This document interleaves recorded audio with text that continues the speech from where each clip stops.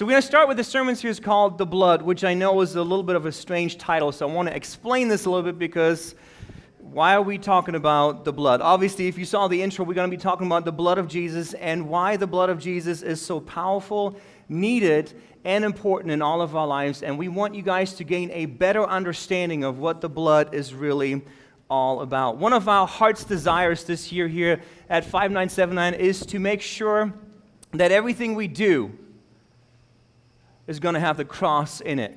The cross, as you guys know, is a center of our faith. It's important. As a matter of fact, if you take the cross out of it, out of our belief and out of our faith in Christ, then nothing really happens. We're all going straight to hell. If the cross is not there, Jesus never went on the cross, He never died for our sins, then we would all be lost. So the cross is something that we want to have as a focus point, and we feel like in church these days it's been kind of moved in the back a lot, and we want to bring it forward again. So this is going to be here as a reminder every week as you walk in. You will see the cross because all of our messages are going to be around this right here.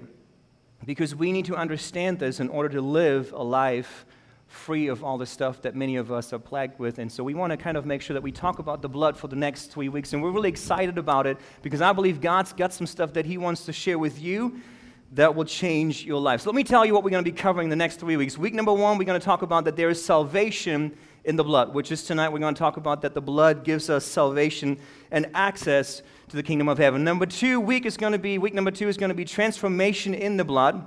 And week number 3, we're going to be talking about that there is freedom in the blood. Now, if this doesn't really kind of explain anything, let me give you some subtitles for this, and this will hopefully help. This week, the whole point of tonight is that it's death to self. Jesus died on the cross for us, and now as we accept Him as our Lord and our Savior, we literally die to ourselves, and He becomes our King and our Master and our Savior and our very best friend, and we're going to cover that tonight. Next week, we're going to talk about the fact that the blood has the power to silence those voices in our head. Sometimes, there's just a lot of stuff going on in our head and confusing voices, and the enemy will lie to you, and some of you guys, you are struggling with it. You don't know what to do. I'm here to tell you tonight the blood of Jesus can silence them all. Because the blood of Jesus is powerful. Week number 3, we're going to be talking about how to be kicking addiction out of your life. It doesn't matter what kind of addiction you have in your life, the blood of Jesus is more powerful than any addiction that you have in your life. And so we're going to see that the blood of Jesus is indeed powerful, life-giving, and life-changing. Let me pray, and then we're going to jump in tonight as we look at some scripture verses and some things in regards to salvation in the blood. Heavenly Father, I thank You for the privilege and the honor of opening up Your word tonight. Holy Spirit, I declare my dependence upon You, and I ask that You remove me from behind this pulpit and that my words will be Yours. Jesus, we ask for a revelation of the blood tonight, that it will start tonight and continue the next few weeks as we're looking at this. God, show us what this is all about, and let it change our lives. In Jesus' name, everybody said? Amen. You guys awake tonight because I'm going to go through a lot of scripture verses. So you got to come. All right, you got to help me, Rose. So wake up. And I'm going to go through a lot of scripture verses, and I want to show you guys some stuff, but it's only going to be about 15 minutes, and then we're going to release you guys into your small groups. But I want to lay some groundwork in regards to all of this, in regards to the blood. I'm going to give you an opening statement that is this. God's relationship to man is held together by a blood covenant. God's relationship to you individually is held together by a blood covenant. Now, why the blood? Why would God use the blood? What's up with the blood anyway? Those are some really good questions, and let's cover this really quick. What happens if you lose all your blood? You die, right? So without blood, there is no life. In other words, there's life in the blood, in the natural. We live because there's blood flowing through us, right? And if we don't have it, we're dead. The same is true spiritually speaking. The reason why you are alive spiritually speaking is because the blood of Jesus runs through your veins if you have accepted Him as your Lord and Savior. And the blood of Jesus changes everything. I love what Spurgeon said. He said this, a bloodless gospel is a lifeless gospel. See, if you have a gospel where you don't understand the blood and the importance of blood, your gospel is lifeless. We need to understand the gospel, and we understand the blood, and that the blood truly brings life. In the Old Testament, people would often make a covenant through animal sacrifice, which would include blood, obviously. And as a matter of fact, the Old Testament is full of blood covenants. It actually starts in Genesis chapter 3, which is the first book of the Bible. And you might remember the story of Adam and Eve. Anybody remember Adam and Eve? There was a story there in the Old Testament. It starts, God created the heavens and the earth. Then he created Adam. He created a helper suitable for him, which was Eve. And then the two of them, they were walking the Garden of Eden, and they were having fellowship with God. Everything was perfect. They were having a great time till something happened in Genesis 3, verse 1. And we see that the serpent, and this is the devil talking through the serpent, approached Eve, and here's what we read. Now the serpent was more cunning than any beast of the field, which the Lord God had made. And he said to the woman, has God indeed said? This is always the way, or often the way, that the devil comes against you. He will question you. And you will question what God said, and then if we believe it and get deceived, then something bad usually happens. He said this, has God indeed said, you shall not eat of every tree of the garden? And after this conversation, Adam and Eve kind of think about this, and then they decide to buy into the lie that the devil fed them. And they believe that there's something that they need, so they eat of the tree of the fruit that was forbidden to eat of, that God told them not to eat of, and then something happens. I believe they were covered in the glory of God, and therefore they didn't even realize that they were naked. But when there was something that was going on, when they sinned, that glory was taken away. And they realized, oh my gosh, we don't have a covering anymore. And so they hid from God. And we see this here in Genesis 3, verse 8. After they heard the sound of the Lord God walking in the garden in the cool of the day, and Adam and his wife, they hid themselves from the presence of the Lord God among the trees of the garden. They realized that something was wrong. Have you ever done this to your parents? And I'm a parent, so I've seen this on my kid's face, and I remember the face that I would give my parents, where they just kind of catch you right there in a really bad moment, and you just are fully guilty, and it's all over your face. Do you know what I'm talking about? You have that moment, you're like, oh, I know my mom and dad know what's up right now, because you know it, it's there, and you can't even hide it. That was that kind of a moment right there where Adam and Eve knew we messed up. God is going to see that they were hiding from his presence. And then we read on later on that he's calling them out. He's saying, Adam, Adam, where are you? And he's like, man, I know I messed up, and so I hid from you because we realized that we were not covered anymore. The glory of God had literally departed. And then we read something else here that God says, hey, I need to kick you out of the garden, but before I do, I need to do something. And we see here the first blood covenant taking place right here in 3:21. It says this, also for Adam and his wife, and this is God doing this before he kicks them out of the Garden of Eden, and his wife, the Lord God, made tunics of skin, and he clothed them. So what's going on here? Obviously, they need some kind of, animal skin in order for this to happen. So for the first time in the Bible, in the Old Testament, for the first time for Adam and Eve, they see an animal die. They see death for the first time. They see blood, and then they realize here God is saying, I'm going to cover you. I'm going to make a blood covenant with you because you sinned, and now there's a wall. You can't communicate with me anymore. Blood needs to be shed in order for me to communicate with you once again. As a matter of fact, the fall of man, literally, there was blood that needed to be shed and for them to order communicate with God once again. As a matter of fact, when you look through the Old Testament, you can see that the high priest, later on as the tabernacle is established and the high priest and all that stuff is going on, you see that every time they would enter into the Holy of Holies, there was a blood sacrifice that was made for them to go in and to make an atonement for their sins so that they can enter into God's presence without sin. Blood covenants are all over the Bible. Leviticus 7:11 says this, for the life of the flesh is in the blood, and I have given it to you upon the altar to make atonement for your souls, for it is the blood that makes atonement for the soul. And when the Bible here speaks of atonement for the soul, it means that it covers us. It covers the things that we have done. Adam and Eve lost communion with God, and God restored it through a blood covenant. Again, it's all over the Old Testament. Let me give you a couple more examples of blood sacrifices and blood covenants in the Old Testament. Do you guys remember Noah? Noah, what was going on during his time was the people around him had gotten so wicked, so evil, that God looked down and said, I will wipe them all out and start over. And he said, Noah, I'm going to take you and I'm going to make you a preacher of righteousness. You're going to warn the people, and whoever wants to be saved can come into the ark. And you guys know the story. Only 8 people actually ended up in the ark, and everybody else died. But what happens right afterwards?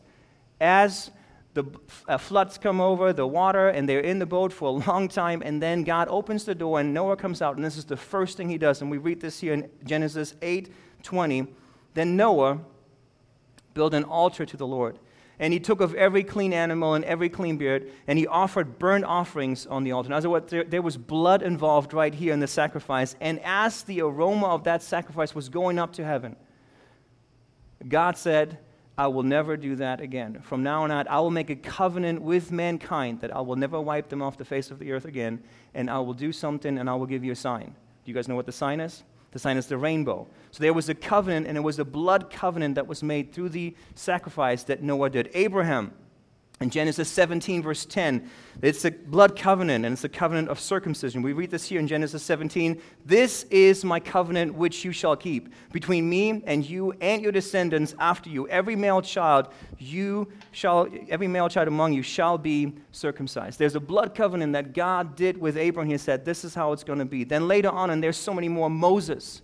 And this is one of my favorite ones. Moses is, the prince of Egypt, and then he does something stupid. He walks away, and he comes back, and he's going to be the deliverer of Israel. But Israel had been in bondage for 400 years. And God now is trying to deliver the people, but Pharaoh is not letting them go. And he's sending all these plagues to them. 9 had happened. Now there's a 10th, and the 10th is that now every firstborn child, every firstborn male will die.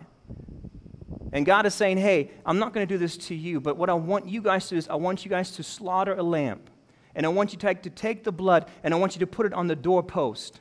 And when the angel of death walks by, when he sees the blood, he will pass by you, and he will not do anything to you. So we read this here, and this is awesome because it's a foreshadowing of what Jesus did on the cross. For I will pass through the land of Egypt on that night, and I will strike all the firstborn in the land of Egypt, both man and beast. And against all the gods of Egypt I will execute judgment. I am the Lord. Now the blood shall be a sign to you on the house where you are, and when I see the blood, I will pass over you, and the plague shall not be to you, and it shall not destroy you when I strike the land of Egypt. Again, this is a foreshadowing of what Jesus did on the cross. See what happens when Jesus went on the cross? When his blood was shed, now God will look at us. When we've accepted him, he does not see us. He sees the blood that covers us. And the wrath is appeased, and he can move by that. That's because of Jesus' blood, what he did on the cross. The blood of Jesus, guys, is so powerful. You need to understand what you have in the blood. There's so many things that we can learn from the blood, and if we really get it, man, it changes our lives forever. What does the blood of Jesus do? It allows us to apply it to our lives, to make him our Lord and our Savior, and then we have access through that to Jesus and to God the Father. And I don't know about you guys, but that's exciting. We wanted to start the year by showing this to you guys again, by reminding you that the blood of Jesus, that there's power in the blood. God's first sacrifice covered Adam and Eve's sin with animals' blood. And his final sacrifice covered you and me with the blood of his only begotten Son. Man, when Jesus went on that cross, guys, we sometimes take this lightly and just talk about it. Yeah, Jesus went on the cross, I know that. It took everything. He gave his life for us so that we can have communion with God again. Again, what happened with Adam and Eve, that there was a block, that they couldn't commune with God. It's the same for us. And Jesus, that was the final sacrifice on the cross. No more sacrifices needed. No more animal sacrifices needed. That was it. Jesus said, it is finished on the cross. And I think part of that is, it is finished. No more sacrifice needed. I am the one. Now it's done. And now we can come to the Father. Do you guys get this? This is awesome. The blood of Jesus is powerful, it's amazing, and it changes everything. Let's go back to what I said in the beginning, the opening statement. God's relationship to you is held together by a blood covenant. He made a blood covenant with you. The blood of Jesus is powerful, it breaks the yoke of death, any addiction, anything you have in your life, the blood of Jesus is more powerful. When you get that revelation, then you can tackle some of these things that are in your life, that are holding you hostage. And you can say, the blood of Jesus, I plead the blood of Jesus over that, and God, you're going to deliver me from this. The blood of Jesus has power to set you free. And we're going to talk about this the next few weeks. It has power to help you when the mind games are going on. The blood of Jesus is super powerful. Charles Spurgeon once again said this, morality, being kind of sort of good, may keep you out of jail, but it takes the blood of Jesus Christ to keep you out of hell. Morality may keep you out of jail, but it takes the blood of Jesus Christ to keep you out of hell. It does take Jesus going to the cross for us to be able to enter into heaven.